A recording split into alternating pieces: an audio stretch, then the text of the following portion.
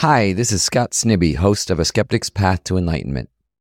My new book, How to Train a Happy Mind, shares the accessible approach to Buddhism familiar to podcast listeners. It features a foreword by His Holiness the Dalai Lama, and you can order it right now in print, ebook, or audiobook, just about anywhere you buy books. In May, I'm doing 2 special events in New York City, one with musician and artist Laurie Anderson, and another with DJ Spooky. Both events can also be streamed online. Go to our website at skepticspath.org for more details on the book and tour.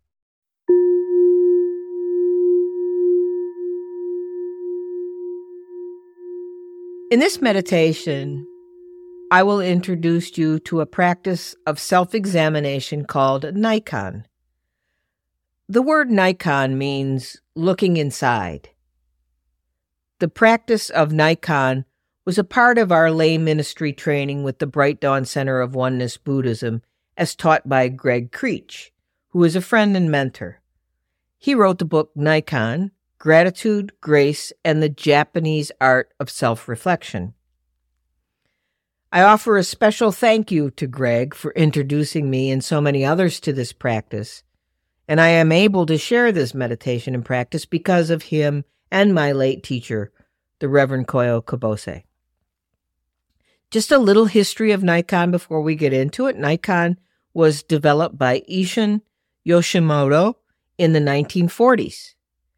Yoshimoto was a devout Shin Buddhist, and he applied a method of meditation and self-reflection called Mishirabi. This practice was rooted in an awareness of 2 basic Shin Buddhist principles. The first of these are the boundless compassion given to us by life, and the second is the inherent self-centeredness that is at the core of much of our thoughts and actions.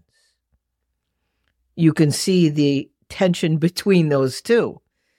Now, essentially, this is the key. These 2 things are the key to the faith of Shin Buddhism. It's not a faith in a deity, a Buddha, or a God, even though it could be understood that way, but a faith in the everyday efforts of others to support and care for us. Or even in the faith in the things in our lives that support and care for us, like running water or refrigeration. Things that were invented, created, and produced, again, by others. The reality-based examination of our lives can help us to develop a natural sense of gratitude for the support given to us by others close to us, and distant others we don't even know. This support has always been there, but goes largely unnoticed and unappreciated. Naikan helps us realize the care that has always been there and appreciate how we couldn't live without the support of others. Now, when doing this reflection, we see how much we have received from all of life and the countless ways we have been loved and cared for. We see that despite our mistakes, despite our own inherent selfishness, we are still supported. We didn't have to be a certain way or a good person to be supported by life. Life has not turned its back on us despite any of our failures. Although this is a one-time guided meditation, like any practice of self-reflection, it needs to be repeated so the awareness we gain doesn't fade from our consciousness, smothered by the obstacles and problems of every day. Too often, and this is borne out by the psychology of negativity bias, too often we focus on disappointments, hurt, anger, anxiety. What if, instead, we made a practice of focusing on the support, care, and kindness we receive every day? So after this introduction, I'll begin the Naikan meditation practice, the guided practice, right now. First, find a quiet place where you won't be disturbed. And set an intention to approach this meditation with a non-judgmental and curious mindset, being open to the ideas presented and without attaching any negative connotations. Sit in a comfortable position with your back straight but relaxed, your head aligned with your spine, your feet flat on the ground, and your hands resting on your lap or knees. Now take a few deep breaths and allow yourself to relax. Next, think of a person who you have an uneasy relationship with or tend to have conflicts with. This person could be a partner, a friend, a coworker, a teacher, a parent, or a child. So next I will guide you in the Nikon reflection, and that's based on 3 questions. When you think about this person, think about them in contemplating the 3 questions. You can reflect either based on a specific period of time that's more recently or in the past. So you ask yourself these questions, and I'll guide you through them one at a time. The 3 questions are, what have I received from this person? Number 2, what have I given to this person? And number 3, what trouble and difficulties have I caused this person? Now, these questions seem simple, and they are. The complexity lies in reflecting on these questions honestly. It's not a deeply intellectual analysis, but a challenge to see life just as it is. So I will use an example to help you frame the exercise for yourself. In reflecting on my mother, who passed away in 1997, but who has represented some emotional distress to me, not from particularly harmful behavior on her part, but as a consequence of my sexual orientation and her natural parenting response. So I first ask, what have I received from my mother? And this is where your reflection begins. Despite difficulties or challenges in your relationship with the person you are using as the subject of the inquiry, the focus of the first question is on the care and support you receive from them, or you have received from them. Now, with a mother, like in my case, it is easy to see how much loving care you received, even prior to your birth. The care she took of her body to make sure you were protected after you were born. The care of you as an infant and as a child. The many things she sacrificed so that you would be happy and healthy. So in my case, even despite challenging feelings, in this reflection, I am focusing on how much care and support I received from her. And that was true, no matter what else I used to feel or what else I do feel towards her right now. If you were focusing on your partner, you might look for some of the little things that they do for you every day, like cooking, grocery shopping, washing the dishes, picking up after you when you're in a hurry, or reminding you of an appointment when you seem to have forgotten it. Or even telling you you have spinach in your teeth before you walk out the door. There are many small, seemingly insignificant things that people do for us every single day, things we take for granted. Now, in doing this reflection on your own after this guided meditation, you might start a journal and make a list of the things you reflect on in the 3 questions. And in doing that, it will probably surprise you how long the list can get. A deeper sense of gratitude will naturally arise, opening your heart-mind to the grace that is the foundation of all of life. Without consciously looking at all the little ways the world supports us, instead we tend to focus on our problems and frustrations, causing a sense of self-pity and suffering. After you spend about 10 minutes in reflection on the first question, which we won't do that now, you move to the second question.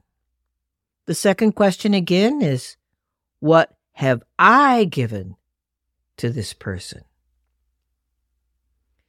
It is our self-cherishing nature to feel as if the world and everyone else owes me.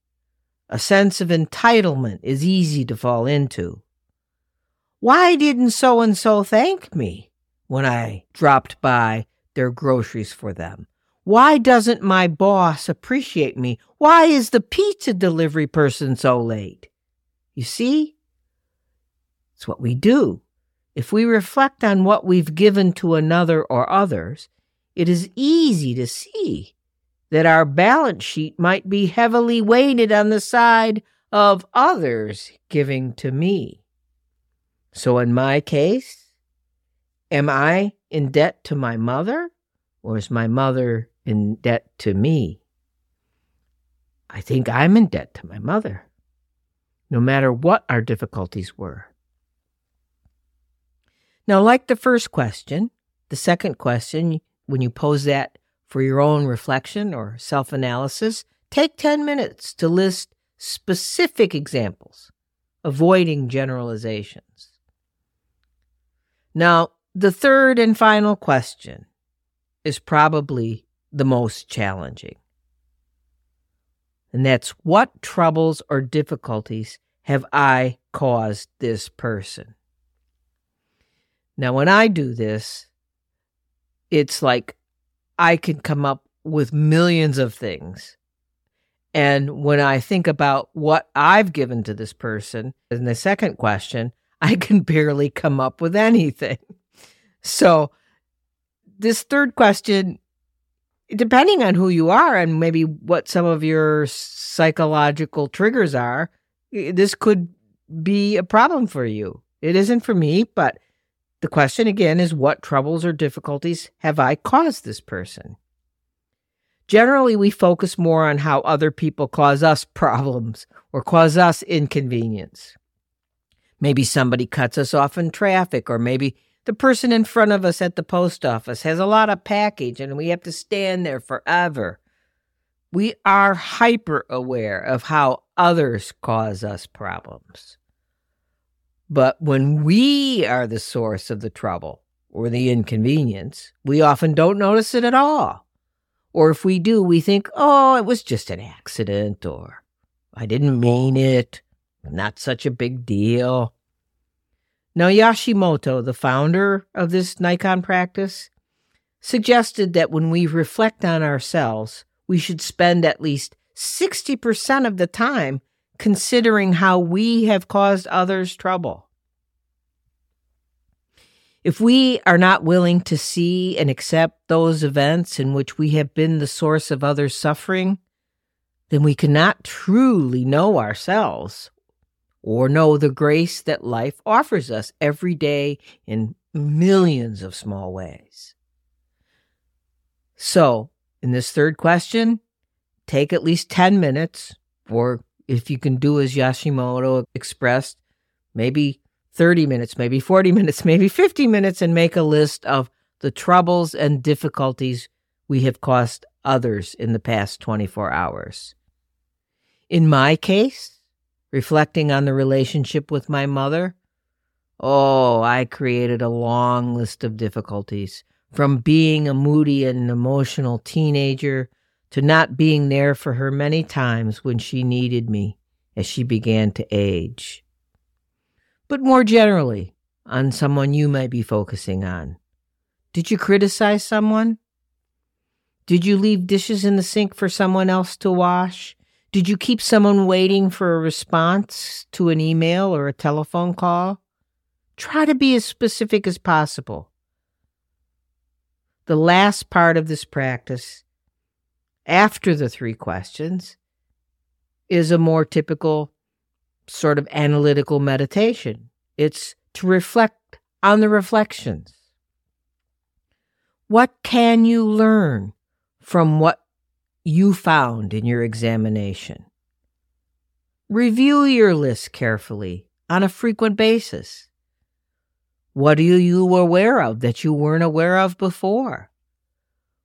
What have you taken for granted? What do you need to do, and what do you need to do differently? You can do this practice daily, prior to bedtime, which is a typical Nikon daily practice. Or if you're like me, that becomes too rote and you just start padding your lists, then you can make it a weekly review or a monthly review. You know, we think we know our own life, but what we know is only an edited version, colored by our emotions and narrow vision. So, to end today's meditation, take a few deep breaths, bring your attention back to the present moment, reflect on how this practice has affected your perspective on the relationship you selected, and how it helped you to see things in maybe a more balanced and compassionate way. It may create a greater sense of empathy or gratitude and a responsibility towards another person. Nikon meditation is a practice of self-reflection and awareness, so it's important to approach it with an open and curious mindset, free from judgment of yourself or others, and free from criticism. The more you practice Nikon, the more you'll be able to develop a greater sense of gratitude, compassion, and responsibility towards yourself and others.